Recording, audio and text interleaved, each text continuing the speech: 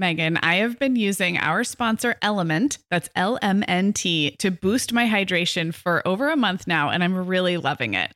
I'm just not very good at drinking plain water, and I love the taste when I pop one of these little packets. I like orange or grapefruit into a big bottle of water. It's kind of fruity and salty, and it just helps me hydrate better overall. Element is a zero-sugar electrolyte drink mix born from the growing body of research that shows the best health outcomes occur with higher sodium levels. Each little pack delivers a significant dose of electrolytes, but minus sugar, artificial colors, and other iffy ingredients. Element's flavors are so unique, like fruity watermelon salt and spicy sweet mango chili. And we're going to set our listeners up with a variety pack so you can find your favorite.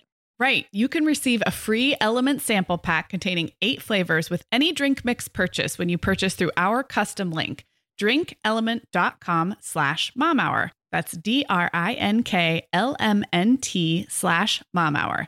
This is available exclusively through our partnership and is available for both new and returning customers. And if you're an Element insider, you'll have first access to Element Sparkling, a bold can of sparkling electrolyte water. Again, it's drinklmnt.com/momhour. Hi, I'm Sarah. And I'm Megan. We're 2 moms with 8 kids between us, from little to grown. We're in different areas of the country and in different stages of life. But we both know that motherhood's a lot easier when real moms share tips and encouragement. And remind you that it's really all going to be okay. We're not experts. We're parents who've been there. We're not perfect. We're real. Welcome to the Mom Hour. And welcome to the Mom Hour. I am Sarah Powers here with Megan Francis. Hey, Megan. Hey, Sarah. Well, happy Friday. Happy Friday, everyone. It's been really fun to be here all week with you. Yeah, we've been with everyone, 4 days this week? 5 days this week? Well, yeah, Sunday, Tuesday, Wednesday, Thursday, Friday. Yeah, it's a lot. If you happen to have just clicked play and you don't know what we're talking about, this is part 3 in a 3-part series about family travel. And it's been so fun. I was so inspired by Chelsea's conversation yesterday. Definitely go back and listen to parts 1 and 2. They aired Wednesday and yesterday. In part 1, Megan, you interviewed me more about kind of taking your family to the grandparents' house or making a home away from home when you're visiting with relatives.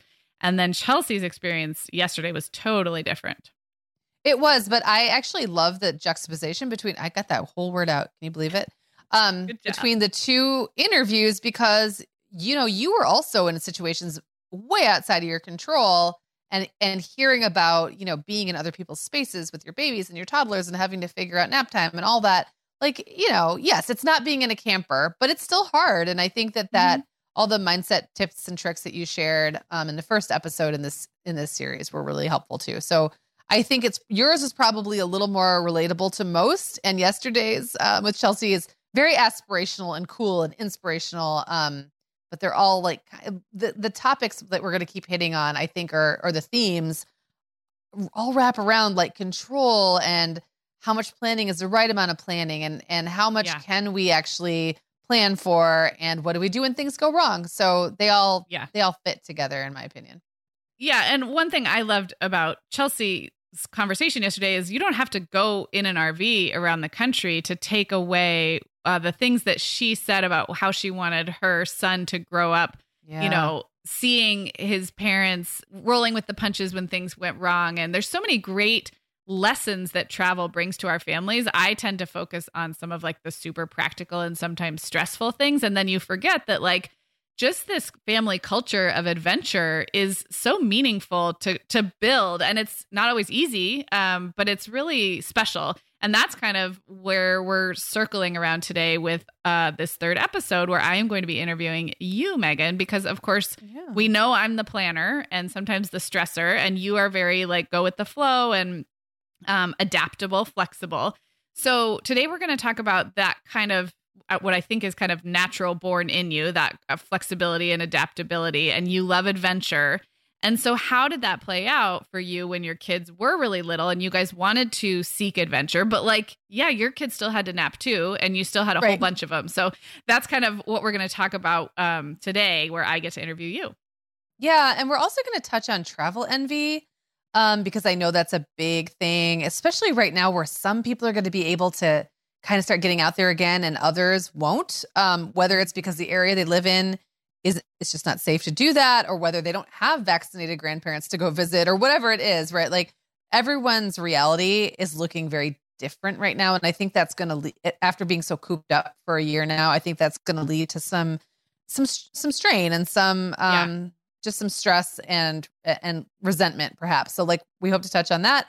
And also like just hitting adventuring with a smaller budget. You know, I had many children, large families, small budget for a lot of my life as a mom, especially of little kids.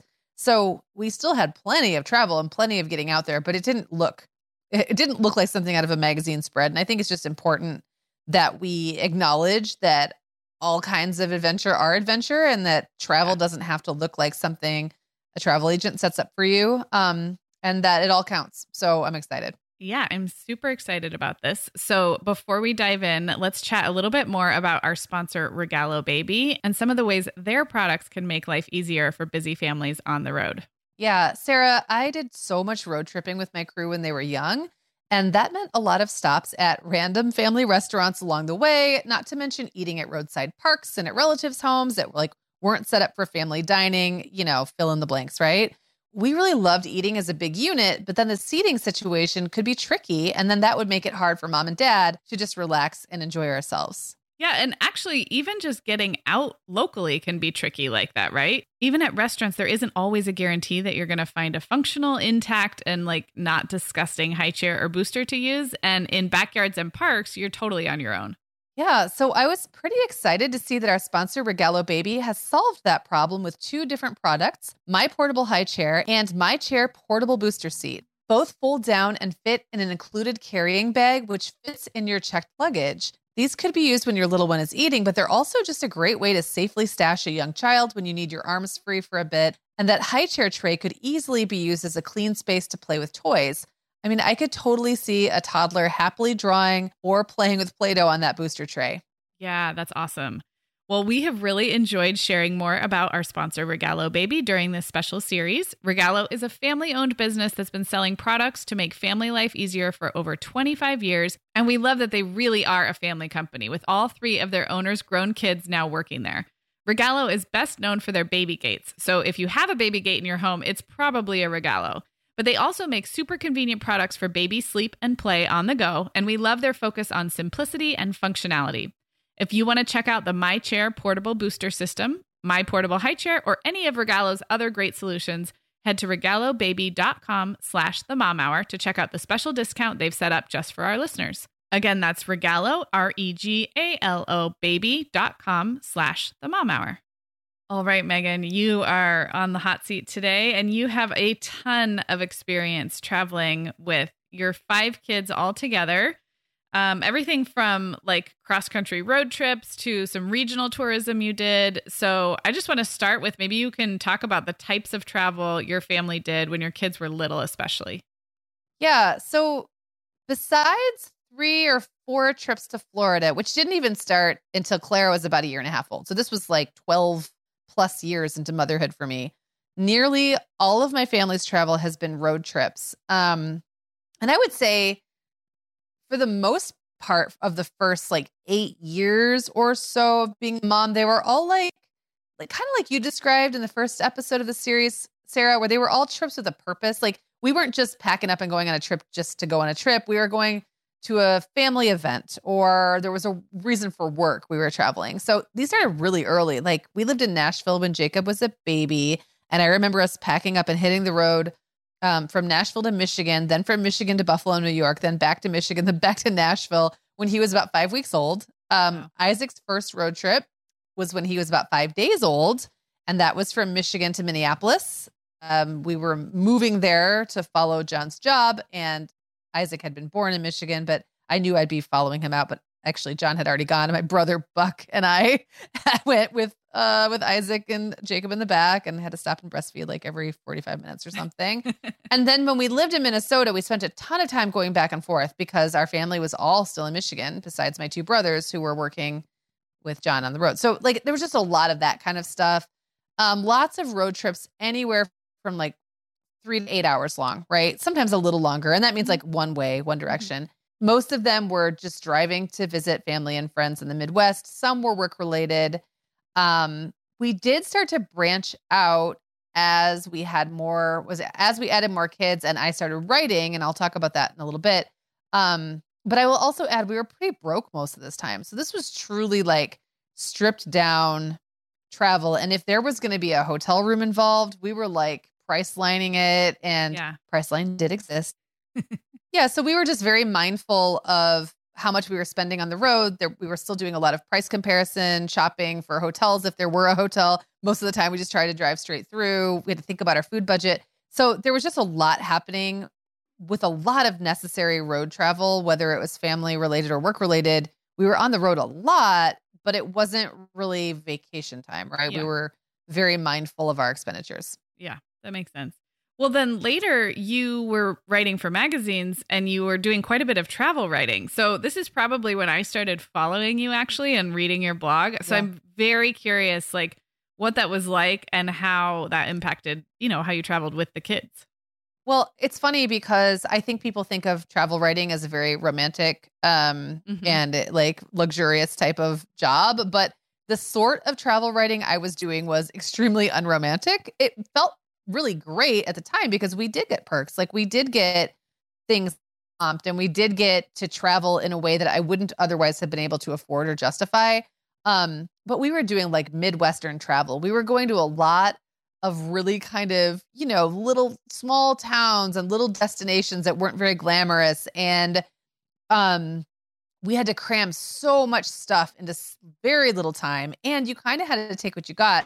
So if I ended up going on a trip, say to research a story, and I had to cover 5 things in this town for my editor, that meant I had to find 5 things to do in that town. And I didn't get to just like stop wherever I wanted to on the way. Like it had to fit the parameters of the assignment. Yeah. So there was a lot of me and my family at the time this was like when Owen was really little up until about the time Clara was like 1 or 2. Then we kind of stopped doing it because it got ridiculous with five little kids. But it was stuff like going to maritime museums of the Great Lakes, which I actually have a real soft spot for now. But it never would have like occurred to me that taking your kids to tour like a Coast Guard cutter would be vacation like that, or like these little museums that are so cool and weird in their own way, but they're not they're just so off the beaten path. And there's something kind of retro about even going to those places. I believe I went to a Judy Garland museum one time. Like there's just like a whole list of like really specific museums and destinations and historical sites that we've been to. And now we have fantastic stories. Like we can talk about the time that we went to a buffalo farm and we were all in the gift shop and Jake and Isaac were walking around. They were like playing swords with these, what looked like beef jerky. And the guy this older gentleman behind the cash register says, "Oh, those are buffalo penis." The boys just dropped them like hot potatoes. I mean, it was so funny. They were like stretched, they looked like 3-foot long beef jerky that had been turned into they were walking canes, but they were made out of buffalo's genitals. So anyway, lots of funny stories that we have about that kind of thing. And I think it's unique, but like it wasn't low stress. It was working travel. And so it really, it meant that my kids got exposed to a lot of great stuff in the Midwest, usually the Midwest, that they wouldn't otherwise have. But it meant I was kind of working twice as hard because I was working traveling with a lot of little kids, which is work. And I was also working as a travel writer, which is also a lot of work. So it's like I was doing 2 jobs in one. And so far, no one's written me a thank you note, which I think they should. You didn't get a promotion? No. Okay, well, I am sure that in those years, you got even better than you naturally are at just adapting when things didn't go quite right. We talked a lot about that with Chelsea yesterday. Do you have like a mantra or like a formula or something you think about when you have to recover from a travel experience that just has gone completely off the rails? So, Sarah, we talked a little bit about, I believe in the first episode in the series, about how everyone can go to their extreme when they're first figuring this out. So for me, the first extreme was just believing everything was going to work out great and then being like kind of surprised when it didn't, and then having to deal with that in the moment. And I think for you, it was the other way, like anticipating problems that didn't happen and then maybe being a little bit pre-stressed, right? And then we find our happy middle. So I think because of my wing it nature, I sort of expected, at first I just kind of expected everything would just work out. And then later it was almost like I shifted into just expecting that things wouldn't work out, but not actually doing anything to try to really actively prevent it. I got better at anticipating certain problems that I didn't want to relive, like hungry kids on the road when there's no place to stop or something like that. Like I got better at anticipating that kind of stuff, or diaper misadventures. But I'm not sure that there was any kind of like formula or even a mindset shift, except to just kind of gently tamp down my natural inclination to gloss over potential problems. And I didn't consciously do that. I think you just learn. Yeah. You learn, like in your case, you learned that sometimes trying to solve for every problem ahead of time just stressed you out more. In my case, I learned that never solving for any problem ahead of time stressed me out more. Yeah. And I brought myself just a few ticks in from that. Yeah. But yeah, I think misadventure is part of adventure. And so in that way, each individual misadventure gets kind of downplayed. Yeah. I love that. In a way. Yeah. I love that. Well, we touched on this at the opening, but we know that as 2021 moves along here, spring into summer, every family's going to make very different decisions about how soon and how much they travel. And we also know there are like real financial crises happening with families all over the world and in this country. So this gets sensitive. It could seem like, if you're looking at social media, that every family is jetting off to the beach or having these like tearful reunions with the grandparents. And that could be hard if you're not there yet for any reason. So, Megan, I guess my question for you, you were married young, had a bunch of kids. As you said, you were broke. I'm curious if travel envy, or if not envy, just like times when your appetite for adventure was bigger than your ability to create it. And did that ever create tension in you? Because I think there are going to be a lot of moms going through that this spring and summer. Yeah.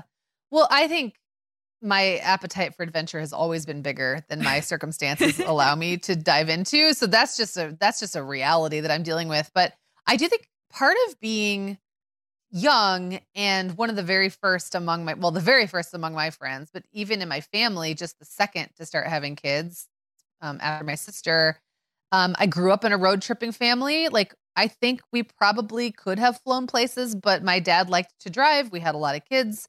I think for him, it was like a point of pride that we drove everywhere we went. And so we were a road tripping family, and I didn't get on a plane until I was 22 or 23, I think.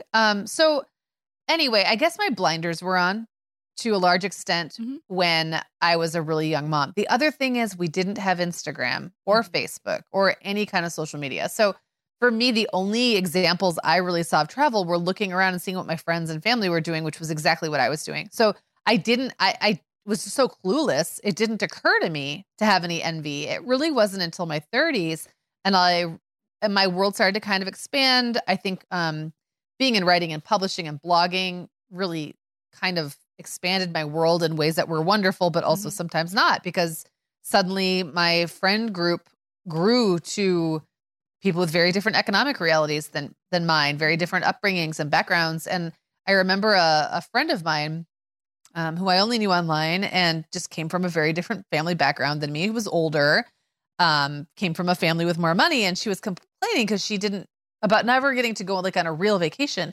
And I remember thinking, wow, but like you're traveling all the time, but to her that didn't count. And I remember having this moment where I was like, wait a second, is that what I'm supposed to be doing? Like, is that something in my 30s I'm entitled to? Or like that is a rite of passage, or that my kids are supposed to be experiencing? I knew that packing up, 5 kids at that point and like jetting off to the tropics wasn't in the cards. So it really required me to just rewrite the narrative into intentionally owning, like, we are a family that does this the scrappy way. Like, we are the family who loads up the minivan all 5 kids. Every kid has their own backpack. We figure out how to navigate these situations on the go. We all pile into a hotel room because why wouldn't we? And just kind of be like proud of it and own it rather than wishing for something that wasn't going to have. And I guess the takeaway from that for me is that we all have a lot of control over.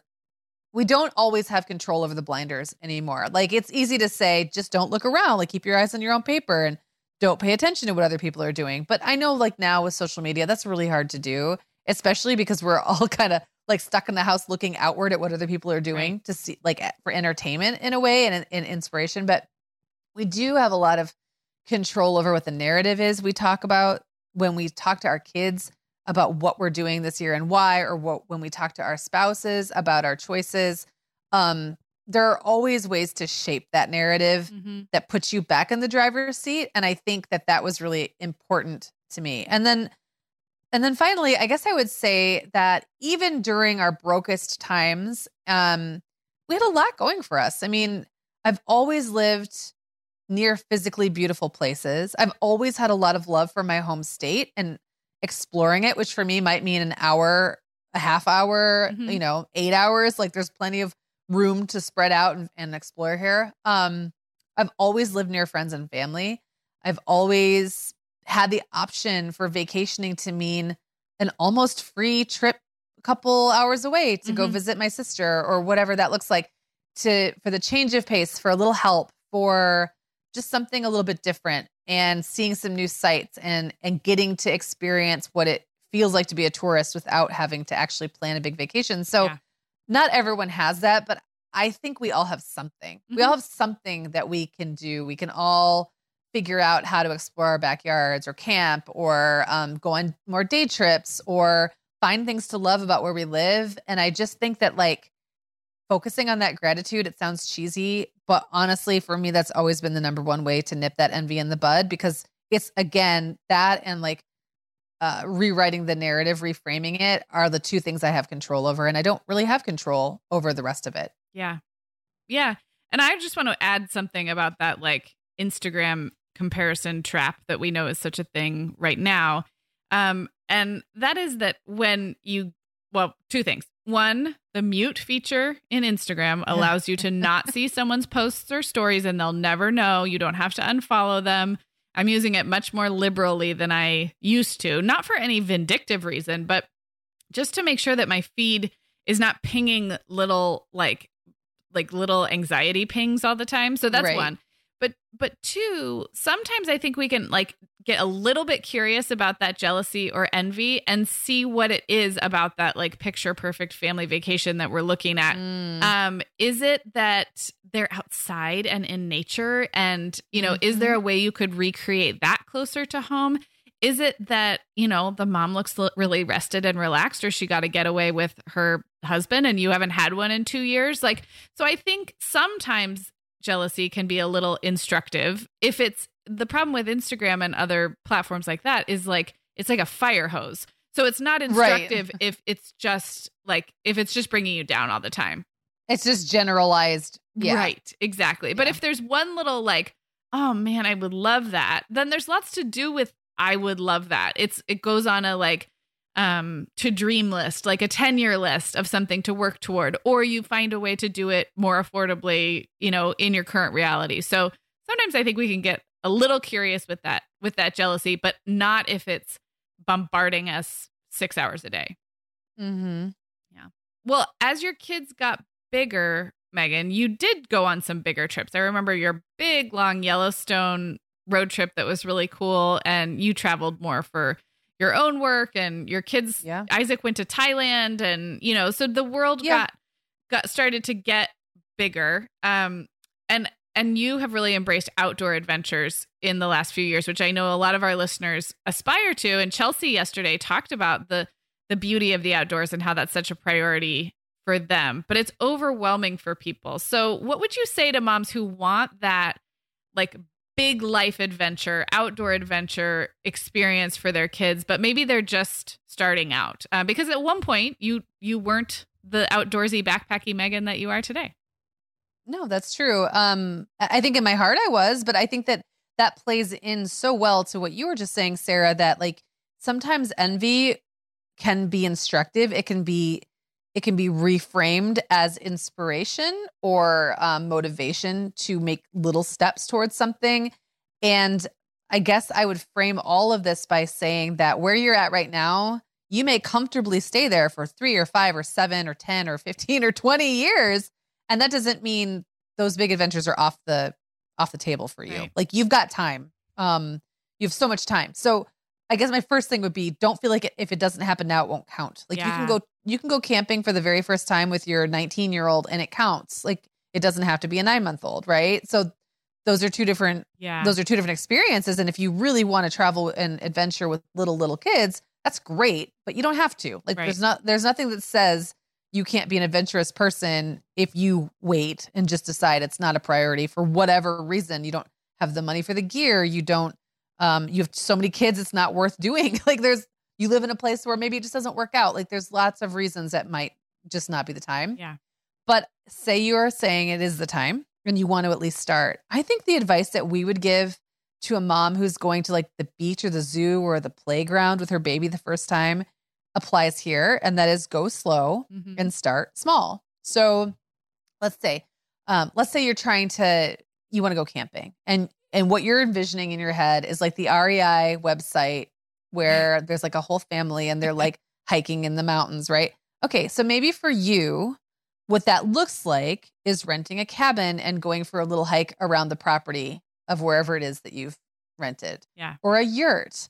Or like even KOA campgrounds have little teepees you can rent. I mean, you're sleeping outside. Everyone's getting used to the sounds and the smells and how weird it is to have to pack all your stuff in and like, and all the work involved. Like you're getting used to that. You're getting acclimated. You can pitch a tent in your backyard. You can pitch a tent in your neighbor's backyard.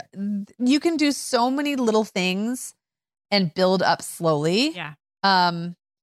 And that's going to get you there, but it's not probably going to get you there right away. If you want to jump head first in the water, great. But if you're not ready for that, then just dip a tippy toe in and things are going to go wrong. You have to expect that. But when you start on like a small scale with a hike or like a little outing or like a car situation where you drive up to your campsite, you're kind of mitigating some of the things that are going to fall apart and how much they'll affect you. And so then it's just not that big of a deal. Yeah. And then you can go from there and you flex those adventure muscles and you get a little better at it every time. I love that. I'm definitely still aspire to more of that. I texted you from our recent little mountain cabin adventure and I said something like, turns out footwear is really important for outdoor adventuring. Like it's almost like you need a safe space to learn what you don't know about what you'll need. Yes. And it's tempting to want to just go get all the gear and go do it right the first time. But what I'm hearing you say is almost like plan for the mini fails, like plan for the instructive fails, and make that part of your family culture. So I love that.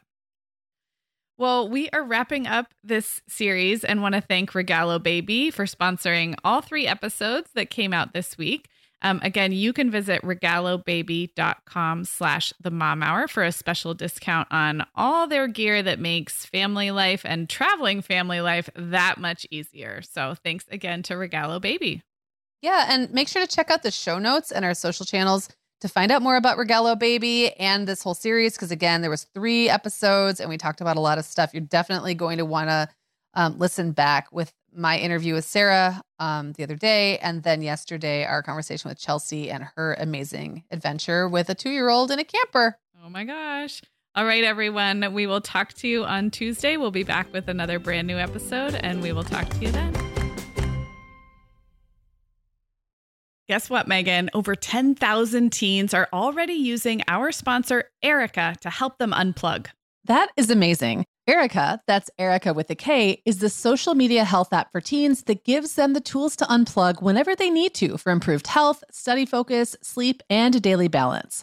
It's so cool how this works to hide distracting apps from your phone at the touch of a button, keeping them out of sight and out of mind without deleting your data. Yeah, teens really get that social media comes with risks, including addiction, and Erica helps them build healthy habits and self-regulation that will benefit them their whole lives. Tell your teens about Erica and save 20% on the Erica family plan with promo code TheMomHour. Go to erica.app and search for plans. That's Erica with a K, ERIKA.app, and use code The Mom Hour to save 20%. Sarah, I started a Substack last spring, just kind of as an experiment, and it turns out I love it. I'm treating it kind of like an old school blog, writing about things that are happening in my life. Megan, I've loved following your stuff on Substack, and I actually just really like Substack in general. You know, we've both been a lot less active on Instagram lately, and I'm finding that Substack scratches that itch to connect and create without all the busyness of a typical social media feed. So I would love it if Mom Hour listeners wanted to look me up there. I'm at meganfrancis.substack.com, and that's Megan with 2 A's, MEAGAN Francis.substack.com.